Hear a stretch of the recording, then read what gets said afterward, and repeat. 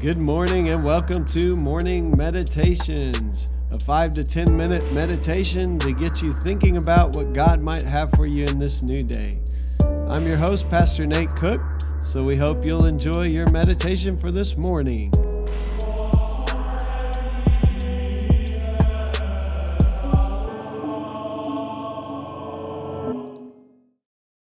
Hey, this is Pastor Nate, and this is your morning meditation for this morning. So today we are in Matthew chapter 16, and today we're just going to read two verses, verse 24 and verse 25.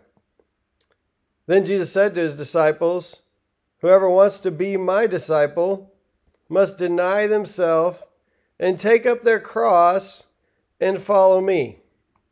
For whoever wants to save their life will lose it, but whoever loses their life for me will find it." Yeah, if you'll remember yesterday, we talked about Peter had just said, "You are the Christ, the Son of the living God." And then Jesus starts talking about going to his death on a cross. And Peter says, "That's never going to happen." And Jesus says, "Get behind me, Satan." And then he just one-ups it here. He goes even further. He says, "Not only am I going to die, but if you want to follow me, you got to take up your cross. For whoever wants to save their life will lose it, and whoever loses their life for my sake will find it." So this is part of the gospel that I think we have a hard time with, and it's this idea of paradox. A paradox is two things that don't really go together, but they do. Looking at this, what does it mean that Jesus says if you lose your life, you'll find it? I mean, that doesn't make any sense. If you lose your life, you lose it. And taking up a cross and following Jesus. We've kind of been insulated to this phrase because we wear little crosses around our neck, because the cross has rightfully so become the central image in Christianity. And so there are beautiful crosses, there are ornate crosses, there are giant mahogany, wood crosses in the places that we worship, and they are beautiful. But for Jesus' first hearers, for these disciples, it'd be like saying, anybody who wants to follow me, just get ready to get in that electric chair. You're going to be crucified. You're going to be executed. And so I'm sure the disciples are scratching their heads. Here they were. They thought they were following the Messiah. Peter's just said it, and Jesus says, "Yeah, you got it." And they thought the Messiah was going to bring them into this new kingdom and overthrow Rome, and everything was going to be great. They were going to be on top now, and all of a sudden, Rome was going to have to grovel to them. And Jesus is helping them understand that that's not the way his kingdom works. His kingdom isn't like all the other kingdoms, or else it'd just be another empire, right? So Jesus is trying to help them understand that the way that I am leading is very different. And we talked about yesterday that it's self-sacrificing love. And really, there is no other kind of love. If you love someone, you will sacrifice for them. If you don't sacrifice for them, then it's probably not love. And so self-sacrificing love is the way of the gospel. Jesus first, and then us second. We follow the model of our teacher. We are disciples.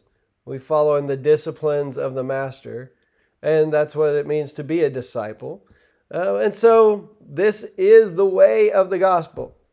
And it's hard to understand because what does it mean? We lose our life? That's what the gospel means? That sounds painful. It sounds difficult. And yet Jesus always says his yoke is easy. What in the world is going on? One of my favorite sayings, and I heard it from Richard Rohr, but he may have stolen it from someone else, is the entire purpose of spiritual life is to help you learn to die before you die. And that, once again, sounds weird. How did we die before we die? But it means to die to everything so that now you're free to live. So you die to all your selfish ambition, all your desires, all the things that you think are important. And as you die to them, then you surrender yourself to the things that God wants. And they're very different things. We often want, we want to be in control. We want to be the master of our own life. We want to do what we want to do. We want pleasure. And then, when we die to all that stuff, then what we see Jesus leading us into is service, laying down our life, putting others before ourselves, which is the way of love. It's self-sacrificing love. And Jesus' example was that he actually laid down his life. So every week in my church, we receive communion, and that symbol is very powerful. It's really powerful in that there's a loaf of bread and it's broken, and then there's this drink that's been poured out. And so Jesus was broken and poured out for us, and that's how we are made right with God. But there's also a picture that we also are the body of Christ. And we say this is the body of Christ. The New Testament teaches we're the body of Christ. So we should be broken and poured out for others throughout the week. So as we receive the broken and poured out body and blood of Christ, it also tells us what living in this kingdom actually looks like. And it looks like being broken and poured out for others. John 3:16 has been like the gospel in a nutshell. For God so loved the world that he gave his one and only son, that whosoever believes in him shall not perish but have eternal life.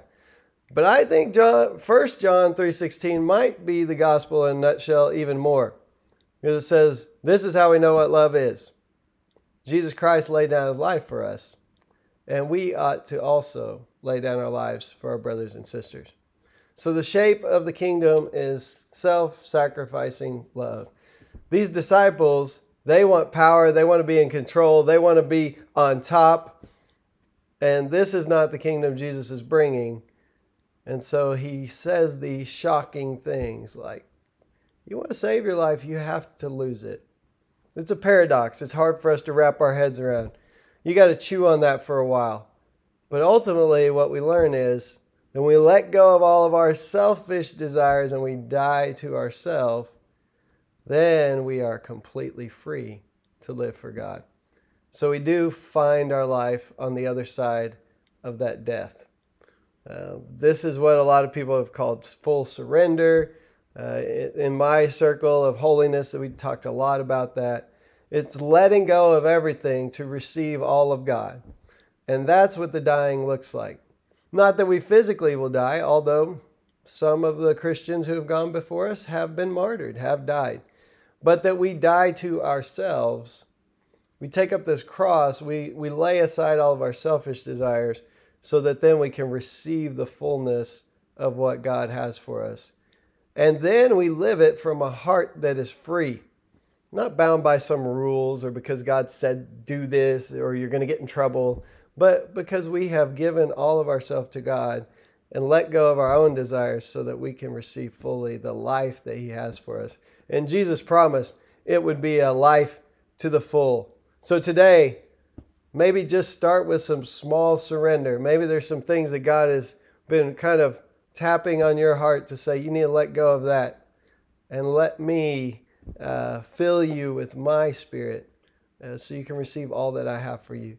And maybe that's just the beginning point for you today. Hey, that's just a thought for this morning, and I hope you have a great day.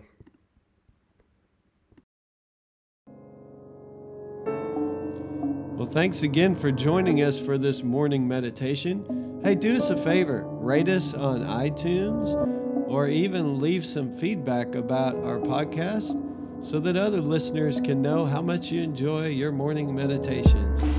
Hey, have a great day.